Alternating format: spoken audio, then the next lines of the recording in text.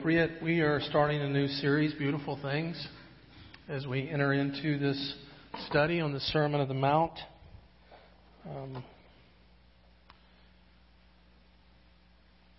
This amazing transformation that God produces in us as He comes and He speaks to us. As we study Matthew 5 through 7 over the next several weeks, the series is subtitled, The God Who Sees and Speaks and Saves. That we should be and are oftentimes astonished that we have a God that's not distant and far away, but a God who notices us and takes notice. And not only does He take notice of us, but He also cares and loves enough for us to speak into our lives. And for the purpose of seeing and speaking, it is so that He might save us and bring us salvation, and to help us learn what it means to live as transformed people by the grace and the love of God the Father, and by which we get the strength to live out this Christian walk that Jesus, over these next several chapters, will lay in front of us, only for us to realize we have no power within ourselves to do it except that which God gives us through the power of the Holy Spirit. Sort of an umbrella verse that we want to think about as we come into this and get into the meat of these verses is this. It comes actually out of Hebrews 4:12. That the Word of God is living and active and sharper than any two-edged sword, piercing to the division of the soul and the spirit, joints and of marrow, discerning the thoughts and the intentions of the heart. And no creature is hidden from His sight, but all are naked and exposed to the eyes of Him to whom we must give an account. Sobering words that we should take seriously. Words that should cause our lives to pause for a moment and realize that as Jesus comes to give the longest discourse or longest sermon that He would give in one sitting, we should take note. Because God does see and God is speaking to us. And God is saving us. And God right now even is in each heart that is in this room. Examining, scouring, scrubbing, working on, transforming. So that we would live as His people. Jesus comes to this 5th chapter of Matthew that we'll look at over the next few weeks immediately, after choosing His disciples and John the Baptist preparing the way and the baptism of Jesus and the temptation that He goes through in the wilderness.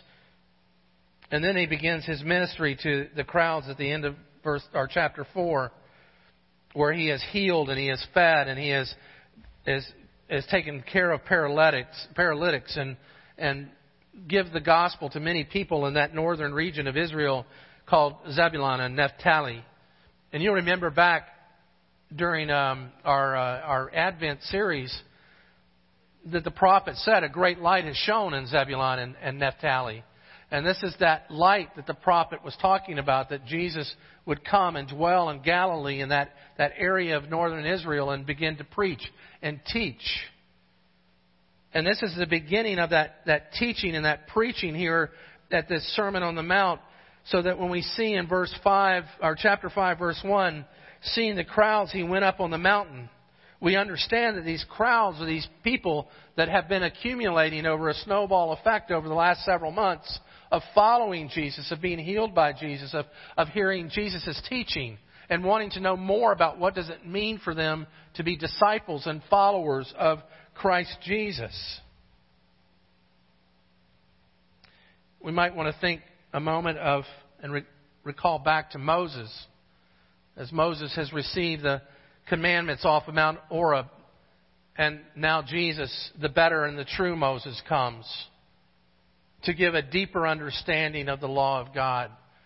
That over these next 2 chapters we'll begin to see that the law of God goes deeper than our external actions. As important as those are, that God truly looks at the heart and the motivation for those external actions that we are called to do.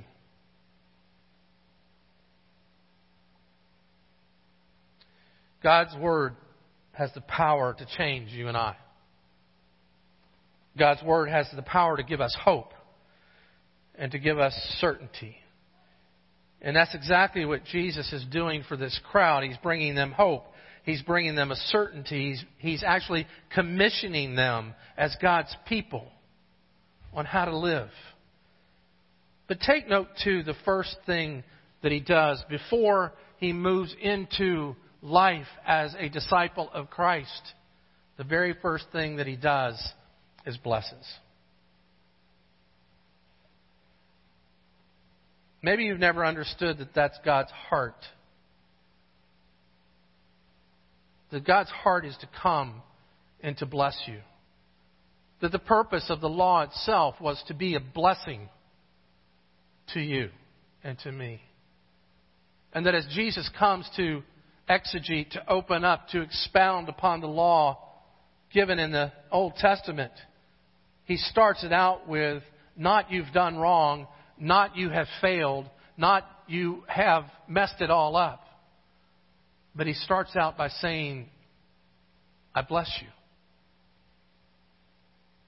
This morning we'll look briefly at the first of the Beatitudes where He says, blessed are the poor in spirit, for theirs is the kingdom of heaven. I just am struck at what a wonderful truth that is, that when God comes, God recognizes our poverty and beckons us to recognize our own bankruptcy so that He might bless us and fill us with His Spirit.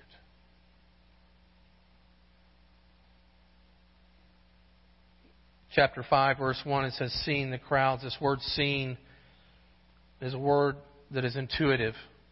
It means that not only is it a vision that enters into the eyes of Jesus, but He has a perception of the need of the crowd, that He has taken notice of where they are, what's going on in their lives, what their situations are. It's a perceptive vision that Jesus has when He looks upon the crowds. And isn't that good to know this morning? That even as you sit here this morning, that God knows exactly what's going on in your life. God knows exactly where you are. He knows what you are struggling with. He knows where you have failed. He knows where you're having some sense of victory. He sees it. He perceives it from afar and close. That God has not left you alone. He's not left me alone. But He's intimately engaged right now in your life and in my life. For what purpose? So that He might speak. Speak hope into your life. To speak repentance into your life, maybe. To speak comfort. To speak power. To speak transformation. Why? Because the whole purpose in the Son of God coming was to save you. Save you for what? And from what? To save you from your own ways that lead to death. From your own ways that are death. From your own sense of, I can do it. and failing over and over again. To say, if you've come to that point, you're blessed. This word blessed means you're fortunate. You're astonishingly fortunate. If you've come to the point of the poverty of your own soul. Because if you have, He will fill you. Think of the Pharisees. The Pharisees were really good people. I know they get a bad rap sometimes. But they were good guys. Many of them were elders in their church. They could quote Scripture. They were doing good things in the public. They prayed a lot. They did it 3 times a day. They knew their Scriptures from the Torah from backwards to forwards and forwards to backwards. But they never recognized that they could never in their heart come to a place where they, in their motivations, could do it and do it perfectly. And so they missed it. They missed what God was offering. They relied on their own sense of wisdom, their own sense of pride, of their own righteousness and the acts that they had done. Instead of being totally reliant upon the act of Jesus and the grace that was being offered for them so that they might live that life they were called to live. How many of us are doing that today? How many of us are trying to live in our own power? To live in our own self-righteousness? Because we think somehow that's what holiness looks like. But how would God define holiness? How would a holy, holy, holy God define the meaning of holy? Isn't that beyond our comprehension of what that might be? I don't really understand what a thrice holy God means totally by what it means to be holy. All I know is the closest I've ever seen to that is Jesus. His holiness. The very revealed and unveiled holiness of God on earth. And in light of Him, I come to a place of understanding my own emptiness, my own spiritual bankruptcy, that there's never a place where my holy could be holy enough. There's never a place where my work could be work enough. Jesus says when you come to that place, when you get to that part of life where you understand it, you're fortunate because the kingdom of heaven is yours. How can that be? Because you're relying totally upon Jesus and His work to gift you the kingdom of God. Where the Pharisees missed it, you and I must see it. That the transforming power of the Word of God doesn't transform us for the sake of us just being better, which it does. But that's not the point. The point is it transforms us to see the glory of God at work in our own lives so that we might reflect that glory to the world. For the glory of God. Some of you will remember the story of Dr. Carson, Ben Carson, presidential candidate, surgeon at Johns Hopkins, now head secretary of HUD. What you may not know about his story is when he was younger, he had a real anger problem. And so much so that as a preteen boy or right around the time of early teens, his anger was so bad that he got upset with a friend and had decided that he was going to, next time that guy picked on him, he was going to kill him. So he went and got a knife. And sure enough, this neighborhood bully came and picked on him one more time, and he pulled that knife out and he went to stick it in his belly. And when he did, the blade dropped off the knife. And in that moment, Ben Carson realized that anger had a hold on him in such a way that it would ruin his life. And he needed help. It wasn't something that he could overcome. And he turned to God. He ran home and he opened up his scriptures and he gave his life to God. And his anger issue became under control. Because the Word of God had transformed him. The grace of Christ had transformed something that he was unable to do into something he would live the rest of his life. Personifying a man of patience, a man of grace, a man of great prayer. That's the purpose of these Beatitudes that we'll study. It's the purpose of the Sermon on the Mount. It is to encourage us in this transformation, to show us that we are God's people and that we too might be transformed, to help us every day. Because God does see our condition every day. Because God does speak to us every day in His Word and through His Spirit. And because God does speak a blessing. The blessing of love, the blessing of discipline, the blessing of discipleship. For the purpose of God saving us and bringing us to Himself as a people. And so Jesus would say, "Blessed are the poor in spirit, for theirs is the kingdom of heaven." Interesting thing about this one particular verse and also the 12th verse. They're both in a present tense grammar. They're both present tense phrases. Blessed are the poor in spirit, because right now yours is the kingdom of heaven. Blessed are you when others revile you and persecute you and utter all kinds of evil against you falsely on my account. Rejoice and be glad, for your reward is great in heaven right now.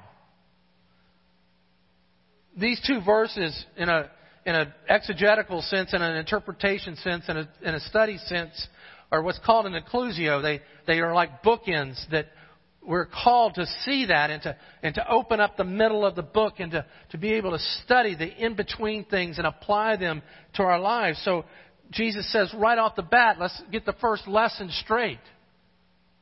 If you will recognize your need for God, if you recognize your need for me, if you recognize that you cannot do this in your own power, you are fortunate. Because I am with you and will deliver to you the kingdom of heaven right now. Well, why is that important to us?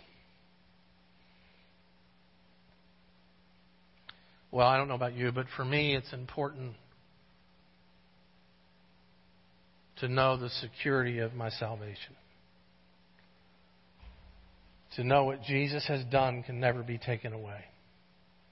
What Jesus has given can never be stolen. What Jesus has delivered cannot be rejected. That Jesus has seen the heart of me that comes and says, I have no hope but you, Lord Jesus. Where is your hope?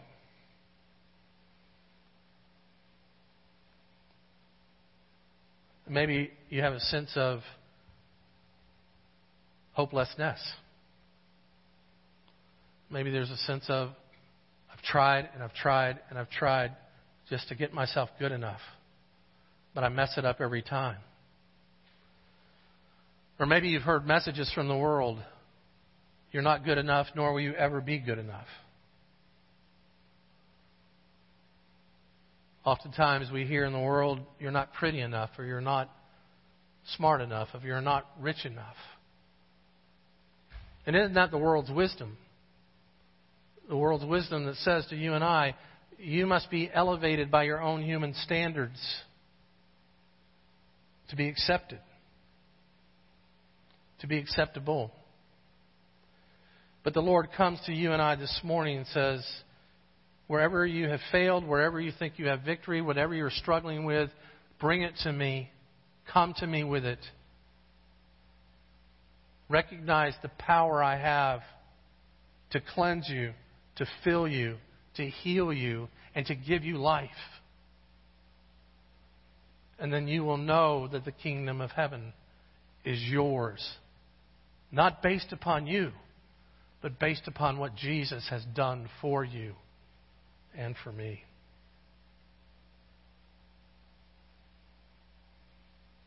We can be transformed because God does see our condition, but also because God speaks blessing to us. He instructs us. The rest of these chapters will be about instruction on how do we live. How are we to pray? About our marriages, about our finances. What is our response to the blessings that God gives us? That's the outline of the Sermon on the Mount. There's blessing, but then there's our response to the blessing. And our response to the blessing, the reason why we're blessed with the Spirit up front is because the response to the blessing can only be accomplished by the Spirit living within us.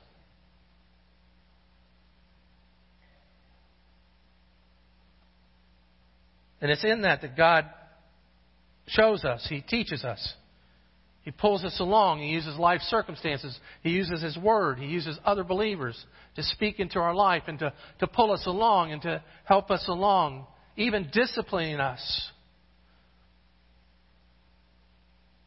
Sometimes we know when God is at work in our life through areas of discipline that we're going through. The writer of Hebrews got this. The writer of Hebrews, though, said, don't forget that when God is doing this, when God is putting you and I through a season of discipline, don't forget He's treating you as sons and daughters. You see, even that is for your good. Even that is for my good.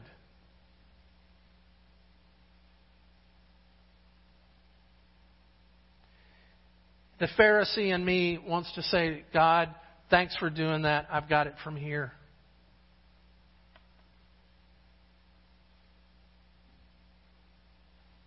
But the impoverished spirit of me recognizes that's an impossible task.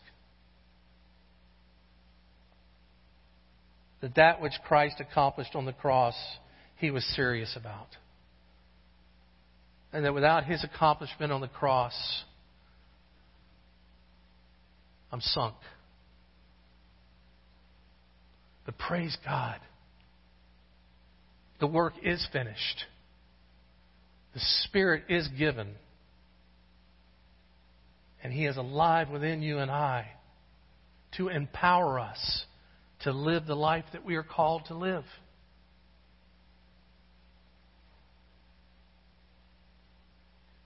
Blessed are the poor in spirit, for theirs is the kingdom of God. Because God has lifted us up, we can also be extravagant. What do you think of the kingdom of God? What do you think of the kingdom of heaven? Is it so far away and so nebulous that you really can't imagine what it might be like? Well, think of the greatest riches on earth. Think of the greatest idea of environment on earth that you can possibly think of, and then realize that that's just dung. That it's just wood and straw and hubble. And that what God has prepared for you and I is beyond our imagination. It's so beautiful and it's so wonderful. I don't know if any of you have been to the Biltmore Inn down in Asheville, North Carolina, but if you have, you know it's a beautiful, wonderful mansion that the Vanderbilts had built. And I was out on the veranda. It was one of our favorite places to go when we lived down there. And I was out on the veranda one afternoon thinking, boy, this would be nice. I was meant to be a Vanderbilt.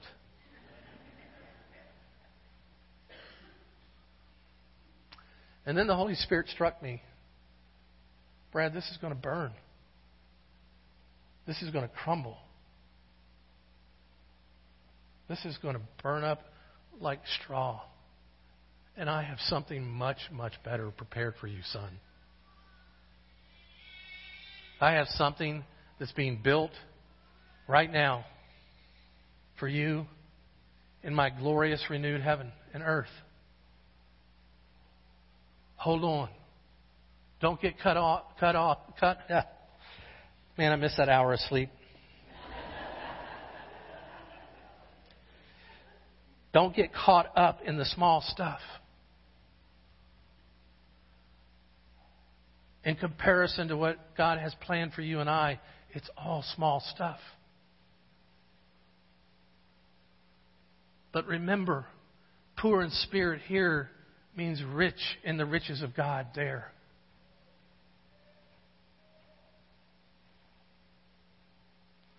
And because God has been extravagant with us, it allows us to be extravagant with one another.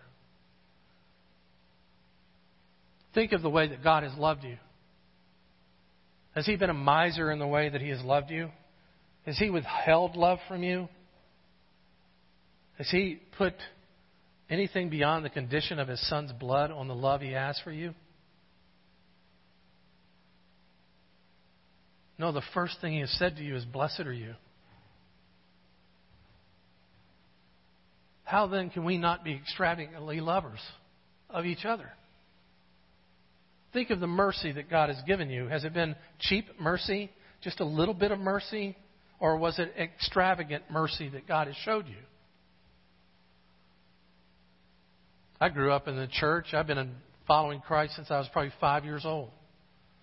But it wasn't until I was in my 30s that I really realized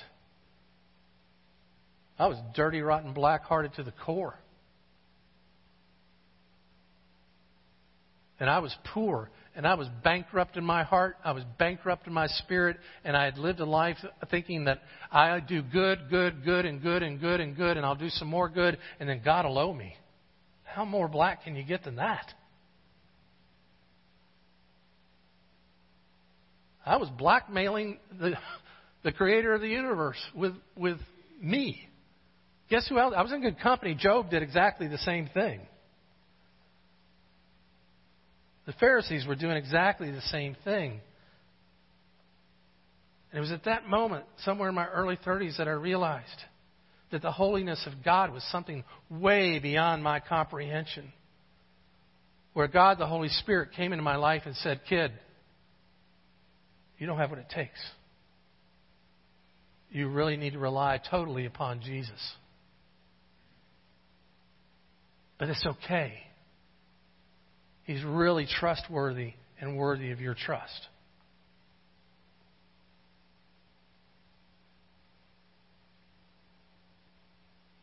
In your blackmailing of me, in your attempts to manipulate, this is God speaking to me, and my attempts to manipulate God, and my attempts to blackmail God, and my attempts to show Him my record, God continually was patient and kind and merciful to show me how deep His mercy went, even while I was in rebellion. He has shown me an extravagant amount of mercy. How can we not show that same mercy to one another? How can we not be merciful people? Well, not only has He lifted us up with extravagance, but we're also identified with God on an eternal level. Notice that Jesus doesn't say, "Blessed are the poor in bank accounts. Blessed are the poor in titles. Blessed are the poor in education." But He says, "Blessed are the poor in spirit." Why does He say that? Because you and I are created in His image. That you and I are to be in a relationship with God that's spirit to spirit. That you and I are given the Holy Spirit within us so that we might know the mind of God, that we might know the ways of God, that we might have the strength to follow God where He goes, where He calls us to go, but also that we might enjoy our relationship with God. Isn't that good to know God gave you His Spirit this morning, not just for all the ancillary things that are good and important, but for the primary thing, that you and I might enjoy relationship with Him. Some of you will know the first question of the Shorter Catechism, right? What is the chief end of man? To glorify God and enjoy Him forever. The point of you and I being created in the image of God and His Spirit being put within us is that we might enjoy Him. What does it mean to enjoy someone but to be in their company? To be in their presence? To know what favors them? To want to give them your joy? You and I have been blessed with the grace to be able to identify with God spirit to spirit. Because God has secured our hope in that relationship, spirit to spirit. We can live risking forgiveness, risking mercy, risking love, and risking very dynamic lives for the sake of the gospel. Blessed are the poor in spirit. Many of us in this room, I know your stories. And several of you will relate to this. There's nothing like a chronic disease to put life in perspective. Nothing like having an ailment that you have no control over. That you're at the total mercy of the doctors or the psychiatrist or the counselors. And that sense of helplessness that you feel, that sense of poverty, but also that sense of joy and excitement when you hear the words of comfort that bring you hope. You recognize that that is a gift from the outside coming to you. That it's not something that you've ginned up. It's not something that you've promoted. It's not something that you've built within yourself. But it's an alien hope that comes to you from an outside source. And all you can do is receive it and rejoice. And then enjoy. I talked several weeks ago about, and some of you have seen it on Facebook, that Lee, my wife, had donated her kidney to me back in '96 and that we had a kidney transplant. We joked in that thing, the news reporter had asked me, well, what's she getting out of the deal? Well, she's getting the dining room table. It was just a quip. She got the dining room table because she wanted the dining room table. But don't you see, it was a gift I couldn't repay. And if I had said, well, the dining room table is in payment for the gift, then I just valued the gift, didn't I? Your gift to me is a dining room. It's worth a dining room table to me. What if it had been a Cadillac? It probably would have gone a little better, but it still wouldn't have reached the gift of life that was given to me in terms of physical life. How could I ever repay that?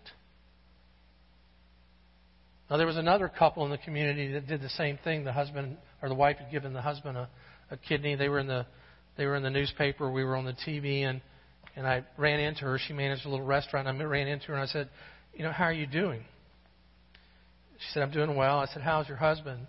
Well, I don't know because he's left me. And my friend who was with me said, somebody will take that boy out back and teach him a lesson. And I said, yeah, I understand that, but let me tell you something. I understand him too. Because when you get a gift so valuable like life, you either have to receive it and enjoy it, or it'll drive you crazy trying to repay it.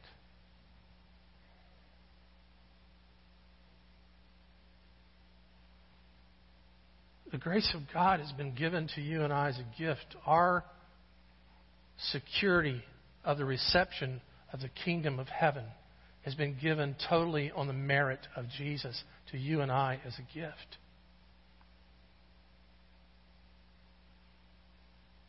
And when you receive a gift like a kidney, you want to live better. You want to watch your diet. You want to do the things that it takes to care for it, to show honor and respect for that which has been done for you. You live a life that's different than maybe the life you lived before. You don't eat as many ribeyes, maybe. But if you're caught up in a debtor's ethic trying to repay it, you never can enjoy it. God has given you and I the gift of life, eternal life. Given us the gift of spirit to spirit, that we might enjoy Him and live forever with Him. God has given you and I the strength to be able to live that life afterwards, that life of healing afterwards.